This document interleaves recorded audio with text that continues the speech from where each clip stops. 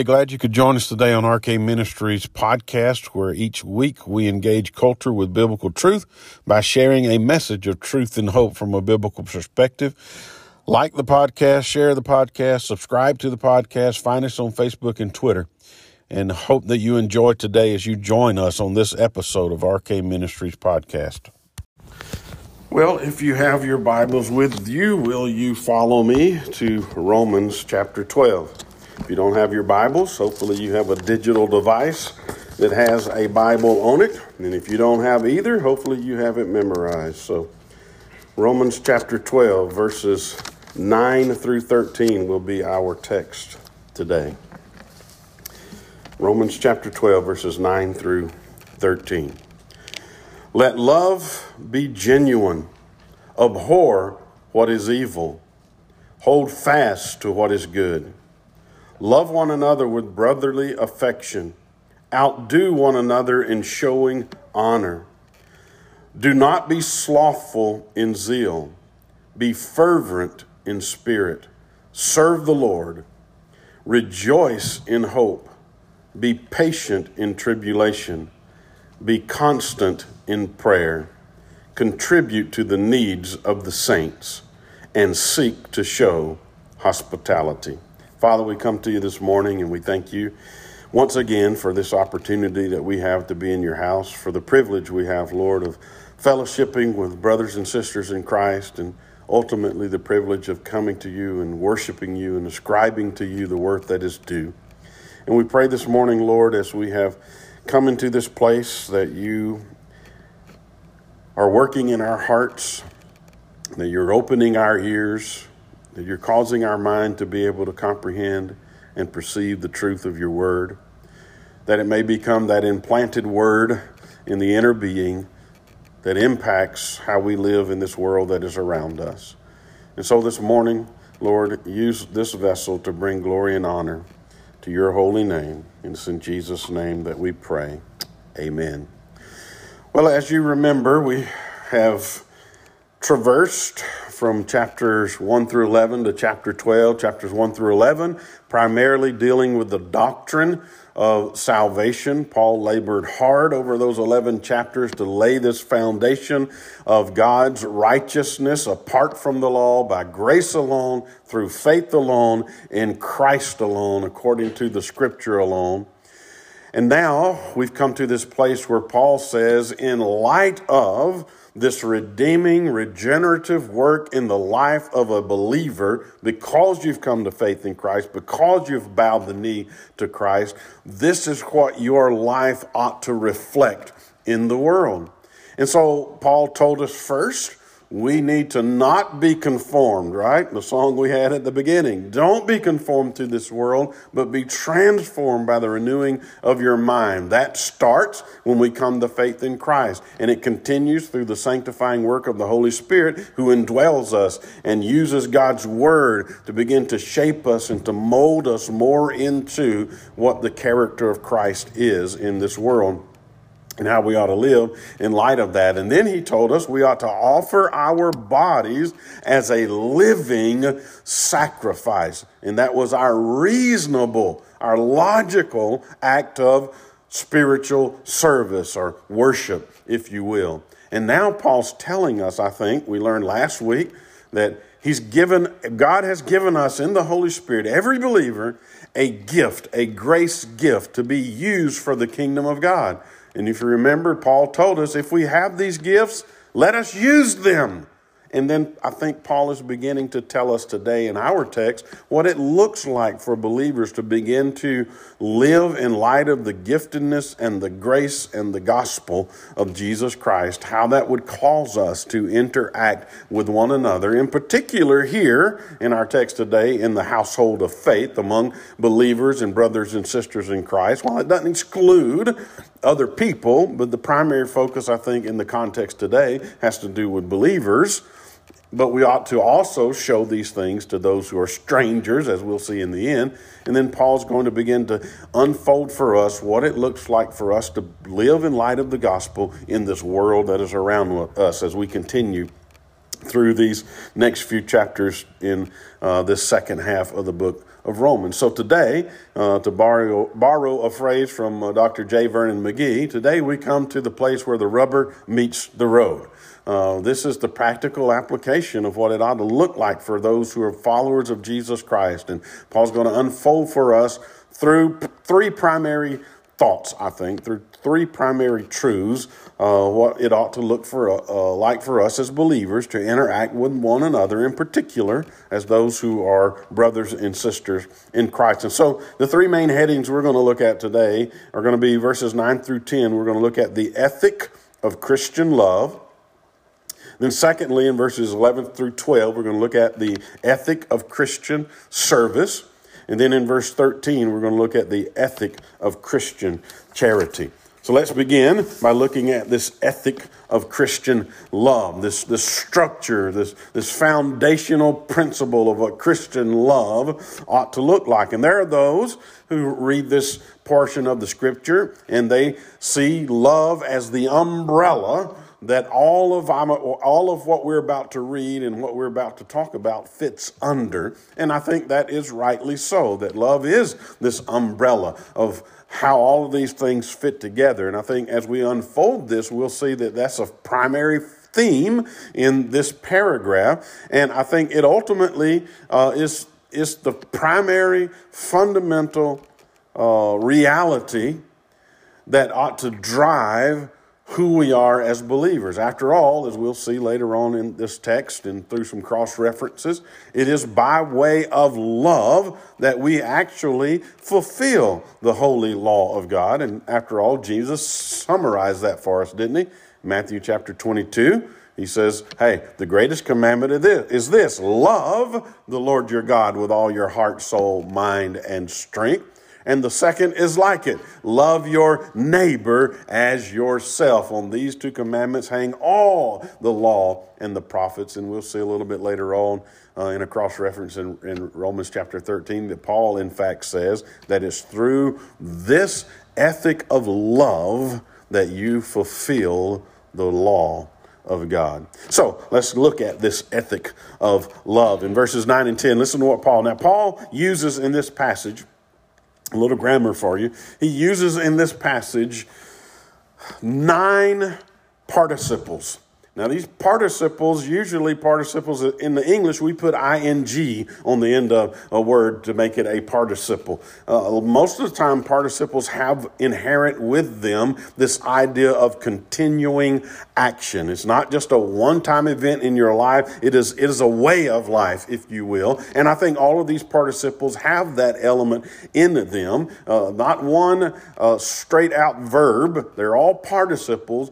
But the other side of that coin is that these participles and the way that Paul uses them, they bear the weight of an imperative. An imperative is a command. So they bear the weight of a command in the participial form as Paul is using them there. So we're going to look at these 9 participles that make up this structure of this paragraph that we look at today. And so Paul says in the outset, in verse 9, let love be genuine. Abhor what is evil. Hold fast to what is good. Love one another with brotherly affection and outdo one another in showing partiality. So the first thing I thought when we read this passage, or when I read this passage, is that true Christian love is genuine. That's what Paul says. Let love be genuine. And really, the idea behind this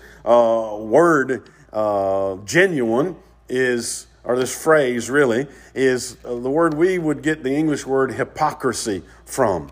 And it has in it this idea of Greek plays where you would have these actors get on the stage and they would go through their dialogue, their monologue, or whatever it was, but they would put those masks in front of their face. You ever seen that on television where they would put the mask in front of their face and they would carry out these plays and they would pretend to be someone that they're not while they're in their play?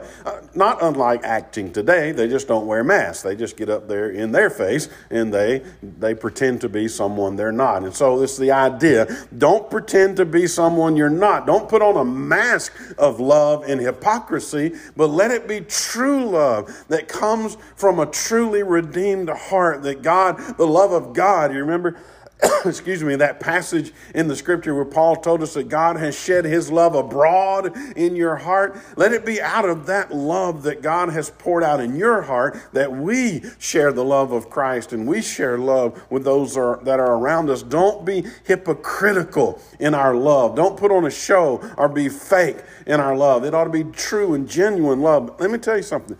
Who else in the world ought to show genuine love, in particular for brothers and sisters in Christ, but for humanity in general, than those who have been loved by God? None of us deserve God's love, do we? Not a one of us. We deserve God's wrath. But God in his grace and his mercy in Christ Jesus has poured out his love in Christ in our hearts. And we of all people ought to be most loving. And now when I'm preaching to you, guess what? I've got not just 4 fingers pointing back at me. I've got all my fingers pointing back at me when I talk about this issue, right? We must be, including the preacher up here, work on this idea of loving one another, loving the brotherhood, and loving our neighbor as ourselves. And if you have your Bibles, I mentioned that Romans chapter 13 and verse 8, so because Paul reminds us, in this fundamental concept, it is through this godly, Christ-like love that we fulfill the law of God. Romans chapter 13, verses 8 and 9. Listen to what Paul says, and we'll get here in a week or two. Owe no one anything except to love each other. For the one who loves one another has fulfilled the law. Now, if we just stop there, we might not have a clear understanding of what Paul is talking about, because we might think of the law in a manner of aspects. But Paul is talking about the Decalogue, the 10 Commandments. How do I know? Look what he says in verse 9. For the commandments, you shall not commit adultery, you shall not murder, you shall not steal, you shall not covet, and any other commandment are summed up in this: you shall love your neighbor as yourself. And love, he goes on to say, does no wrong to a neighbor. And therefore, love is the fulfilling of the law. We ought to be people who love one another in a genuine, heartfelt way. Not fake facade, you know. How do we do it in the South? Right? We might not like you. We might not be able to stand you. But if you come up to us, we're going to treat you like your family, right? We're going to treat you just like you're our best friend for a moment. And then when you leave, we'll talk about you behind your back. Now how we do it, right? In the South? Not that kind of love. We need to be true, genuine love for one another. And in other places in the Bible verifies this. Listen to what John said in chapter 13, verses 34 to 35. A new commandment I give to you, that you love one another just as I have loved you. And that's the heart of it, right? Just like God loved us, we ought to love others. You also are to love one another. By this, all people will know that you are my disciples. What's one of the evidences that we are the people of God? How we love one another. If you have love for one another. 1 John 3:10. By this it is evident who are the children of God and who are the children of the devil. Whoever does not practice righteousness is not of God. I could stop and preach on that one all day long. Nor is the one who does not love his brother. Isn't that powerful? That's how important this concept of love. It ought to exude from those who are believers. We should, we have been commanded to love the brethren. Yes, love our enemies, love those who despitefully use us, but in particular, love one another as brothers and sisters in Christ Jesus. 1 Peter 1:22. Having purified your soul by your obedience to the truth for a sincere brotherly love. Love one another earnestly from a pure heart. You get the picture of what God's asking us to do? What ought to be exhibited in the life of a believer? It is true, genuine love for the brotherhood. Yes, we're gonna bicker and fight. What siblings don't, right? What siblings don't disagree from time to time. But in the end, we ought to always love one another. If that's not evident among the people of God in the house of God, then we're in desperate trouble. We should love one another. Now, Paul goes on. He doesn't stop there, because he begins to show us in these same two sentences what this love looks like, some of the characteristics of this love. True love, true Christian love, abhors evil. Look at what he says. Let love be genuine, abhor what is evil. We ought not to coddle what is evil. We ought not to get as close as we can to what is evil without crossing the line. Isn't that how we try to do it sometimes? How far can I go and it not be sin? That's the wrong question to ask. If you're asking that question as a person who claims to be a follower of Christ, then there's something spiritually wrong inside of you. We ought to be like God in our character, and we ought to abhor the things that God abhors. We ought to hate evil. Really comes from a compound word. One, it would be enough just to say the word, stegeo, to hate. But Paul adds a preposition on the front of that, which is apa, and it means away from. So it's this idea of casting off all evil and hating all evil. We ought not to even come close to entertaining evil. I get it. I'm not perfect and you're not perfect, and I fail and you fail. But the bent of the heart of a believer who has the love of God in his heart is to abhor all things that are evil. And Paul even goes further than that for us in Ephesians chapter 5 and verse 11. Listen to what Paul says in Ephesians 5:11. He says, "Take no part in the unfruitful works of darkness, but instead expose them." Call evil what it is, right? Stand for the truth of God's word. Don't bow down to the spirit of this age. Isn't that what Paul said in Romans chapter 12, verse 1? Don't be conformed to the spirit of this age, to this world. And what is the world asking us to do today? It's asking us to conform to a particular kind of evil that God has called an abomination. And if we are truly the people of God who have genuine love for those that are around us, true love speaks truth to evil. True love speaks truth to error. And yes, we speak that truth in love, but we stand firm on the truth of God's word. We would not let our children, why do we tell them don't play in the road?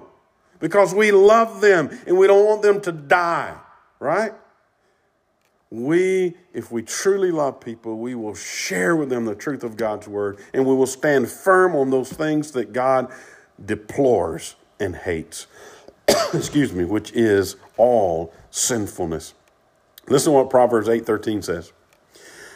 "The fear of the Lord is hatred of evil, pride and arrogance, and the way of evil and perverted speech I hate." You know, the Bible tells us God is love, right? It is from God that we know what love is. There's not some standard outside of God of love, and God measures up to that standard. No, the standard for love is inherent in the character and the being of God. And it's because of him we know what love is. But that same God of love is a God who deplores evil. And we ought to love the things that God loves, and we ought to hate the things that God hates. And true love does that. Not only that, true love also clings to what is good. Look at that next phrase. Hold fast to what is good. The word that is behind this idea of clinging is a word that means to be glued together. Right? So it's like putting super glue on you. You know how these crazy people do? They put the super glue on their hands in protest and they stick it to these works of art in these museums. Have you seen that on the news? And they do those kinds of crazy things. Or they'll take their hands and they'll glue it to the pavement, right, in protest of climate change or whatever it is they're in protest of. Well, what God is saying is for you to put super glue on your hands and you to wrap your hands around what is good. Well, how do we know what is good? We know it because we find it in God. What did Jesus say? There is none good but God. And how do we know who God is? We know who God is from the revelation of God in his word to us. He reveals his character. He reveals his goodness to us. Does he not? So we find what is good in God. We find what is good in the Word of God. And we are to cling to what is good. We are to grab hold of it with all of our might and never let it go. That ought to be the heart of a true believer who's been impacted by the love of God, is that we hold hard to what is good. Isn't that what Paul told us at the beginning of this chapter? When he tells us that we ought not to conform to this world, look what he says in verse 2. Do not be conformed to this world, but be transformed by the renewing of your mind, that by testing you may discern what is the will of God. Listen, what is good and acceptable and perfect. We find it in God through the transforming work of the Holy Spirit in our life. And the desire of our heart is to cling to God and to cling to what is good. That's what true love demonstrates in the life of a believer. Not only that, Paul goes on to say that true love exhibits brotherly affection. Now, Paul, in this section of Scripture, uses three words, and the prefix of all three of those words, we'll encounter another one at the end, that have the philo prefix on the word. And we know that word to mean to be friendly or to be affectionate or kind. We hear it in terms like one that's used in this passage. The very first phrase in this passage is te Philadelphia. Well, you know Philadelphia, right? We have a city named Philadelphia. And what do we call that city? What is the slogan?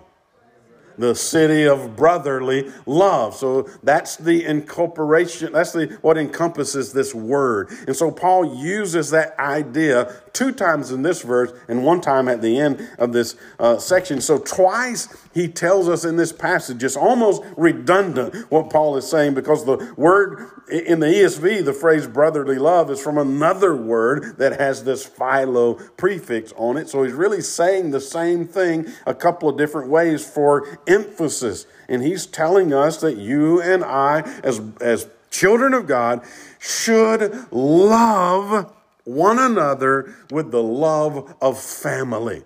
I get it. Your family may be like my family sometimes, right? And it's not always loving, right? Some of us have had family in the past, and it wasn't a real good experience for us. But I'm telling you, there's a heavenly Father and there is a spiritual family that ought to exhibit what true, perfect family love looks like. God has demonstrated that to us, right? In Christ Jesus. And he is expecting you and I, who have been redeemed by the Holy Spirit, to love one another with brotherly love. That idea of familia. We are family. You remember we talked about it before. We are knitted together. We're united to one another in Christ Jesus. And we ought to treat one another that way. We ought to have a family feel in this place, in every other place that calls themselves the body of Christ. We ought to love one another as brother and sisters in Christ. Listen to what Paul says to Timothy in 1 Timothy 5, 1 and 2. Do not rebuke an older man, but encourage him as you would a father. younger men as brothers, older women as mothers, younger women as sisters in all purity. You see that sense of family that Paul has? It's all the way through Paul's theology. It's all the way through the theology of the Bible. We are a family of faith. And we ought to love one another like a family of faith. And if that's not who we are, then there's something wrong with us, right? There's something wrong in the house of God if we don't love one another like we are brothers and sisters in Christ. We should love one another as a family. Listen to Galatians 6 and verse 10. So then, as we have opportunity, let us do good to everyone, and especially to those who are the household of faith. That oikia, that home, has to do with the idea of people being related to one another, living in community as a family. And he's translated that picture into the family of faith. We ought to be people related to one another in Christ Jesus, living as community in family and united by the blood we share, which is Christ Jesus, our Lord. If that's not how we look, then there's something wrong with us. People, when they come in here, they ought to see family. They ought to see us loving on one another and caring for one another in a familial kind of way. And then he goes on, the last element of this idea of love, or this ethic of love. The true Christian love values others. Now the ESV says, outdo one another in showing honor. Behind that idea of outdoing one another is a word that means lead the way. I put it this way, be trailblazers in showing honor to other people. What do we want to do in our society? We want to lift ourselves up, right? We talked about this before, right? You know, I look at Brett and I say, man, I'm better than Brett, right? I can do a whole lot of things better than Brett. If I was out there watching him clear that fence line yesterday, I said, man, I'd have done it this way or I'd done it that way, right? Because my way is always the better way. I know you guys don't think that way, but I think that way, right? That's why we get into arguments that we get, because we think our way is the better way, right? And your way is the inferior way. Now, I get it. There may be some truth to that in some areas. But what is the Christian ethic? The Christian ethic is we are to be humble, not think more highly of ourselves than we ought. Because why? Because all of us at the foot of the cross are the same. Every one of us are rebellious wretches who deserve God's wrath, but God in Christ has redeemed all of us from that same state. And God has gifted every one of us. You remember Paul talked about that last time. That's where he said, don't think more highly of yourself than you ought. I've given all of you gifts. You're all part of the same family of faith. Go out of your way to honor other people. Give them the better seat. Isn't that what Jesus said? Right? Don't come up here and you take the better seat. You let someone else have the better seat. Think of others before you think of yourself. But what is our society to do? Our society drives home this idea that we ought to think of ourselves first, right? Because everybody out there is the problem. And we need to think of ourselves first, right? But God says we ought to honor other people. We ought to think of them and go out of our way to honor them. Almost to the point that we sacrifice ourselves in service to show honor to other people. Isn't that Jesus' moral ethic? What did he tell those people in the first century? If this Roman soldier comes up to you and tells you to carry his stuff 1 mile, which was the law, what do? You carry it 2 miles, right? If someone comes and asks for your cloak, you give them your coat as well. Go above and beyond to honor other people. That's the ethic of true Christian love. That we love with a genuine heart, just like God's loved us. That we hate the things that God hates. We abhor evil and we cling to the things that God loves. We cling to good. We love one another like family. And we go out of our way to honor others. That's the ethic of Christian love. Love the brotherhood. And then Paul doesn't stop there. He gives us this ethic of Christian service, which again, I think, comes under the umbrella of this main topic of love. It's out of our love for God and it's out of our love for one another that we serve God, right? And we serve one another. So Paul gives us a picture of this ethic of Christian service in verses 11 through 12. He says, do not be slothful in zeal. Be fervent in spirit.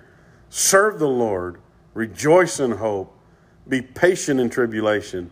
Be constant in prayer. And really, this harkens back again to this idea of Romans chapter 12 in this in verse 6. You remember Paul told us if we have these spiritual gifts, let us use them.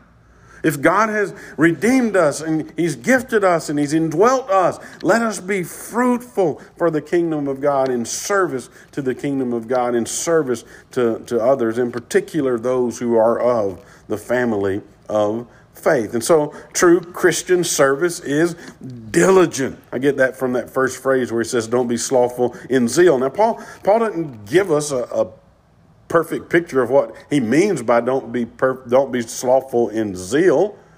Zeal toward what? Well, the implication is zeal in the spirit for the service of the Lord, if you read the rest of that sentence. And so what is Paul saying about this idea of Christian service? The first thing I think he is saying is don't be lazy in your Christian service. Don't sit on the pew, right? To put it in a sports analogy, don't sit on the bench. Get on the playing field. Get in the game. Do what it is that God has gifted you to do. Be zealous about doing that. Guess what? I've said this before. You don't need my permission to serve God. You understand that? You don't need the permission of anybody in this room to serve God. God's called you to service. God's gifted you for service. Be about serving the Lord. Be diligent in doing what it is that God's called you. Be proactive in serving the Lord. If you see, we'll talk about needs in just a moment. If you see a need, guess what? If you can meet that need, do it.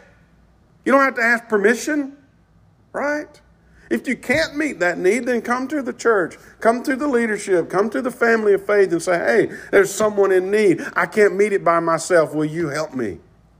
And by golly, we ought to, right? Be diligent in our service to the Lord. He goes on to say, true Christian service is passionate. Look at the next phrase. Be fervent in spirit. Now, some translations, depending on what translation you have, spirit may be in a capital letter with a capital S, or maybe in a little lowercase s, as in spirit, the inner man, or as in spirit, the Spirit of the Lord. I think it could be either way grammatically. It depends on the translator's choice as to how they interpret that and reflect it in their translation. But I think it doesn't have to be either or. It can be both and, right? Isn't that really what Paul is saying us? Because of the Spirit that God has indwelt us with, we ought to be passionate, on fire for the service of God in the way that God has gifted us. You don't have to be passionate in service to the Lord in the way God's gifted me, because you're not me, right? I have to be zealous and passionate in the thing that God's gifted me to do. You ought to be zealous and passionate in the thing that God has gifted you to do. But all too often, what do? We're just like Moses. We give God all the excuses in the world as to why I can't do what it is that you've called me to do. We also need to remember what God said to Moses. Who made your mouth? Right? Who gave you the gift? Who made your hands and your feet and gave you a brain? It is God, and if God gifted you and called you, He will equip you to do what it is that He's asked you to do. So don't give any excuses. Just get busy about doing what God has called you to do. And you don't have to come before a business meeting to do that. You don't have to come before the board of deacons to do that. Now, if you want to be a pastor, then you need to be ordained by the church, right? If you want to be a deacon, you need to be ordained by the church. But if you want to just serve, and that's the gift God's given you, by all means, like Paul said, use that gift in service. You don't have to ask. Just do it. And be zealous in spirit to do it. And then he goes on to say, true Christian service is always unto the Lord. That's the last phrase in verse 11. Don't be slothful in zeal, but be fervent in spirit. Serve the Lord.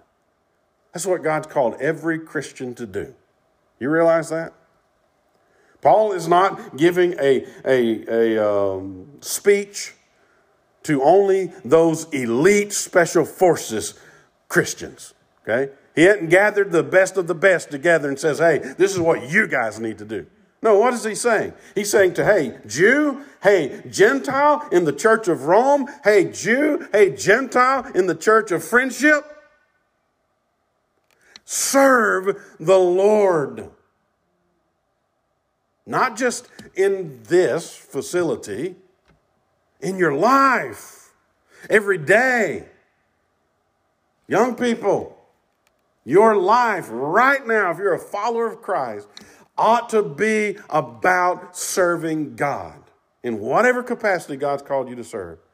You don't have to be the one standing on the stage or standing behind a lectern, but every single Christian has been gifted by God to be about serving Him. And your life ought to be centered around kingdom ministry in some way. It ought to dictate where you go to school, why you go to school. It ought to dictate to the best of its ability why it is that you do what you do. I don't care who you are. We don't do this anymore, right? Pump gas at a gas station. I was about to say that. We do it ourselves. Nobody has that job where they get out and pump gas. I don't care what it is. If you drive a garbage truck, then guess what? God has called you to that place for that reason, for that time. Serve God as a garbage truck driver. That's what God's asked us to do. If we would do that, if that would be the center of our life, no matter who we are, no matter where we are, then we will be obedient to what God has called us to be. We got to understand that. Yes, we all have dreams and aspirations. As pastors, we have dreams and aspirations. As individual human beings, we have dreams and aspirations. But all those dreams and aspirations ought to be wrapped up in a bow, handed over to the Lord and say, here are my dreams and aspirations. Now, Lord, you show me what I need to do. And we ought to serve God where God has planted us, in the manner He has gifted us. And if our life is not reflecting that, then we are falling short in what God's called us to be and do. Then he goes on in this passage.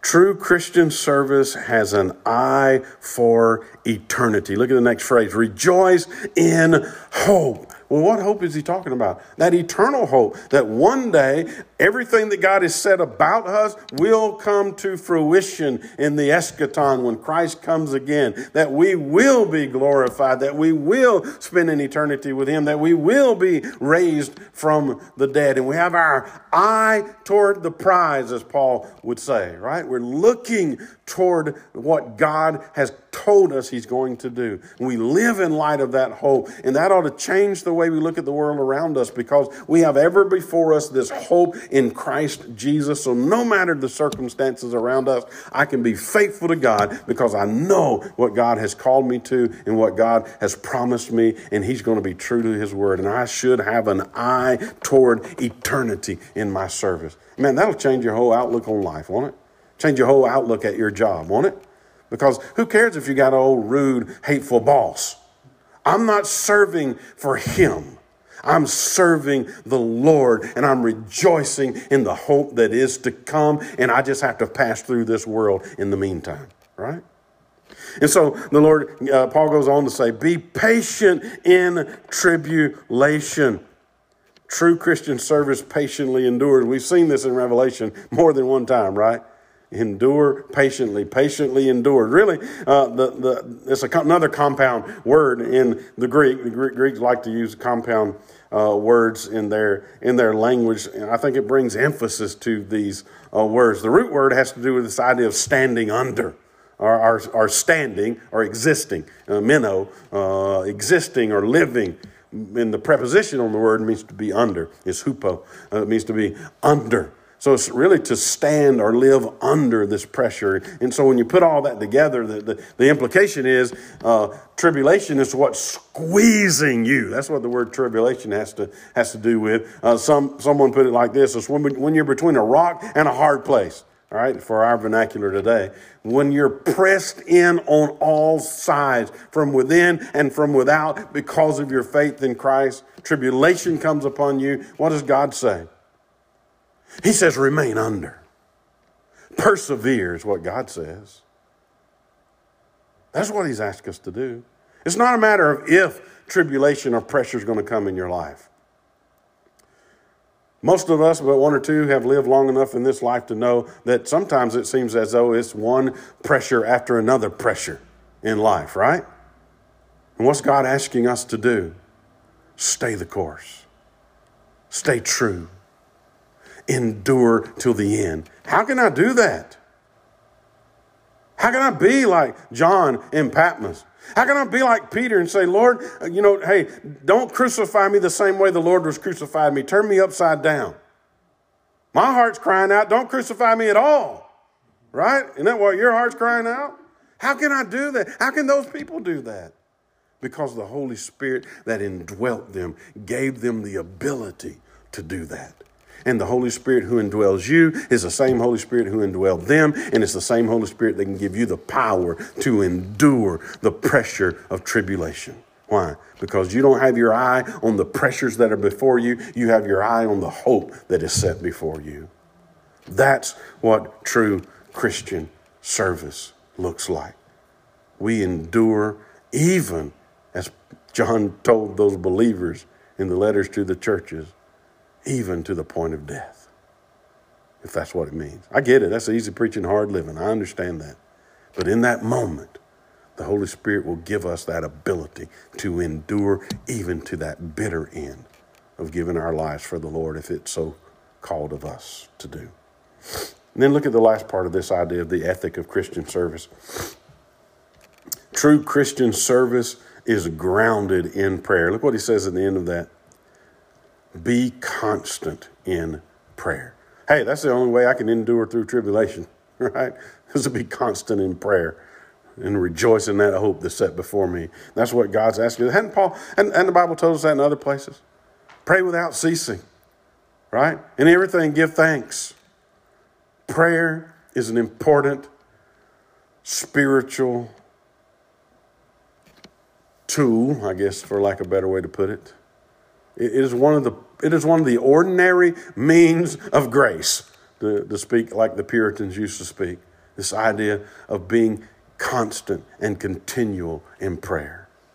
And I'll have to say to my Lord, forgive me, because I've not always been constant in prayer. But didn't Jesus, after all, say my house ought to be a house of prayer? Didn't Jesus, after all, illustrate to us what it meant to be constant in prayer? How many times do we read that Jesus went off a little further by himself and he spent hours in prayer? It's like Martin Luther said one time, or at least as accredited was saying, he says, man, I got a whole lot to do today, so I need to spend at least 4 hours in prayer today. And most of us would say, man, I got a whole lot to do today. I got to skip prayer and get on to it, right? We got it all reversed and backwards. And we put that on ourselves, don't we? We put those demands on ourselves. And what we ought to do is be more like Jesus and go out by ourselves in that quiet place and spend time in prayer, seeking after God, listening to God, pouring our heart out before the Father. Be constant in prayer. And it's through that ordinary means of grace, it's through that relational aspect of Christianity that God in the Holy Spirit empowers us to do what it is that God's called us to do. It's how he encourages us to be faithful to the end. It's how he opens our eyes up and enlightens our mind to the truth of his word. It's when we're constant in prayer. So if you're like me, you need to confess to the Lord that you're not constant enough in prayer. And you, like me, need to ask the Lord, please help me to be more of a prayer warrior for you. And that leads us to the final ethic. So we've seen the ethic of Christian love. We've seen the ethic of Christian service. And Paul concludes in verse 13, I believe, with the ethic of Christian charity. Listen to what he says in verse 13. Contribute to the needs of the saints and seek to show hospitality. So first, true Christian charity cares for the needs of the saints. Now listen, that doesn't mean we don't care for the needs of other people in general, right? After all, here at Friendship, we have next door a place and a means by which we attempt to care for the needs of others, whether they're saints or not saints, right? But Paul is saying, in particular, we ought to care for the needs of the saints.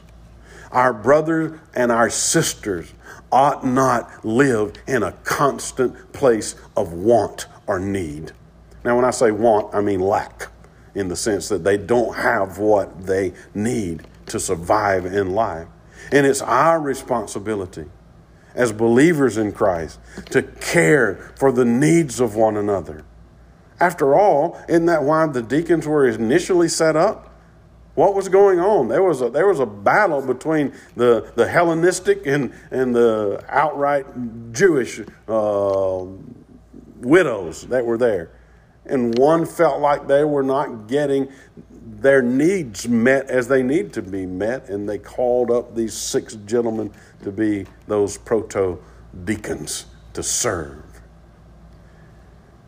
and to meet the needs of those that were there. And God's called all of us. If you just look at the first century church in the book of Acts, what did they do? The Bible says they had all things in common. Now that doesn't mean that they were communists, right, or socialists. It just means that their heart was so filled with love for God and love for the brotherhood that they took the things that they had and they shared with the church so that the needs of those in the church community could be met. And God's not telling us we got to sell everything we have and live as hermits, all right, and live in poverty. But what God is saying to us is we, as the followers of Christ in the family of faith, ought to care for the needs of one another. If our brother is in need, then we ought to try to meet that need. Now, sometimes that looks like, let me help you help yourself get to a place where you can meet your need, right? It's like that old saying, if you give a man a fish, then you meet that need for a day. But if you teach him how to fish, then he can meet that need for a lifetime, right? Sometimes that's what it looks like to meet a need. That we not only meet the immediate need, but we help meet that greater need of some deficiency in their life that's causing this immediate need. And we help educate them and minister to them and equip them to meet that need for themselves in a legitimate way. But we ought not let our brothers and sisters in Christ live in need.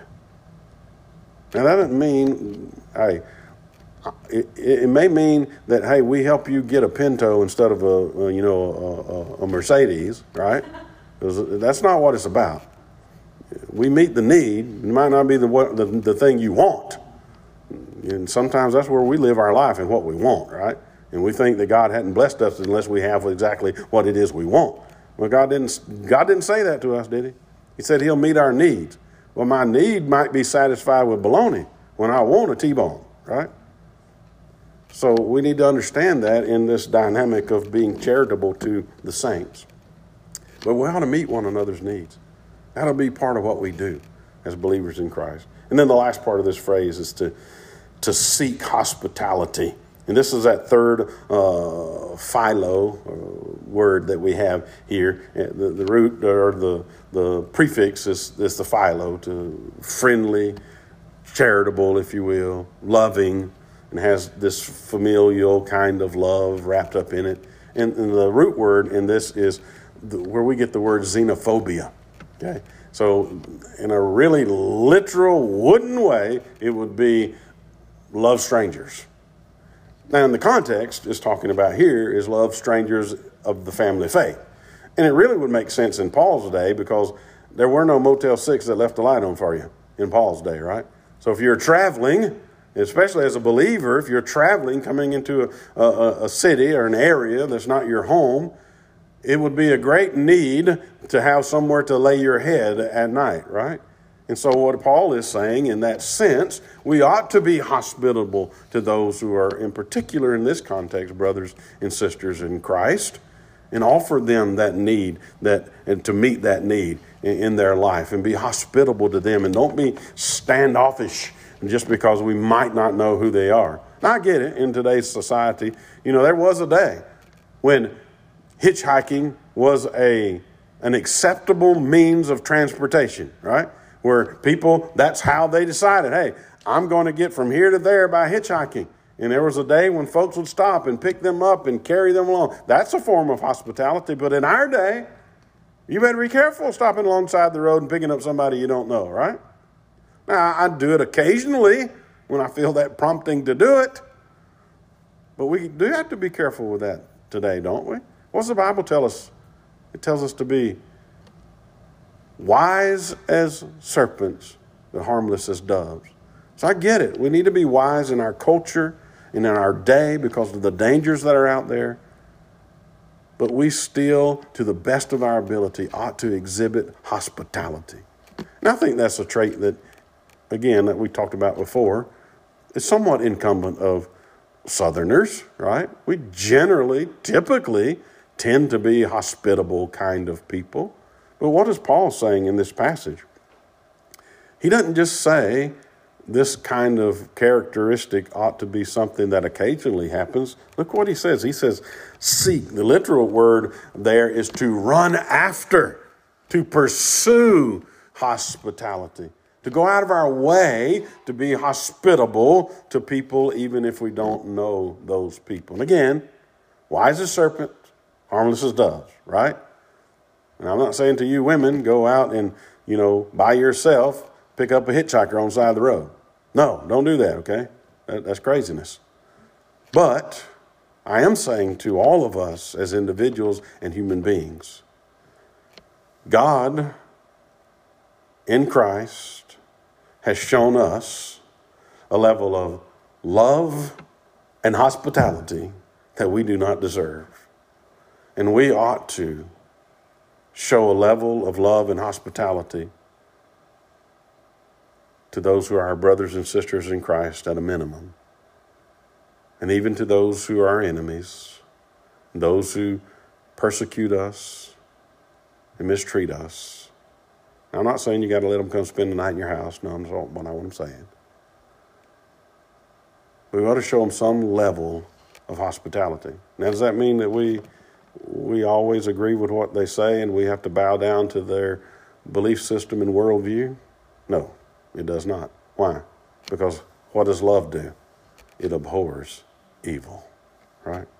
Anyway, that's the end of this section of Scripture. And so I think Paul is reminding all of us that when we call ourselves Christians, when we call ourselves followers of Jesus Christ, y'all have heard me say this before, there is no concept in God's Word that says to a person, you can get your heavenly ticket punched and you live a life that is in direct opposition to the character of God. What has Paul just told us in this section?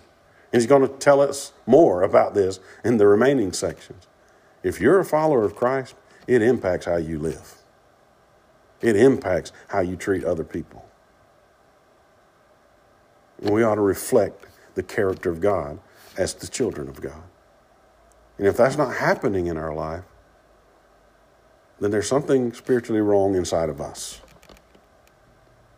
And we need to go to the Father and say, help me see, change me, make me be more like you. Let me be obedient to you in this life that you've given me.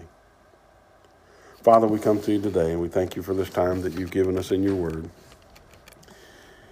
And Lord, when I say those things that I just said, I always look back at my life and know that I'm not always obedient to what it is you've called me to be and called me to do.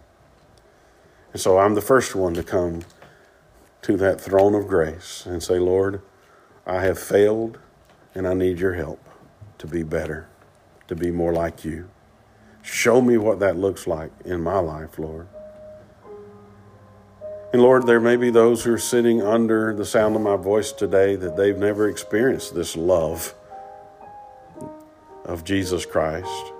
And therefore they don't know how to exhibit the love of Christ because they've never experienced the love of Christ.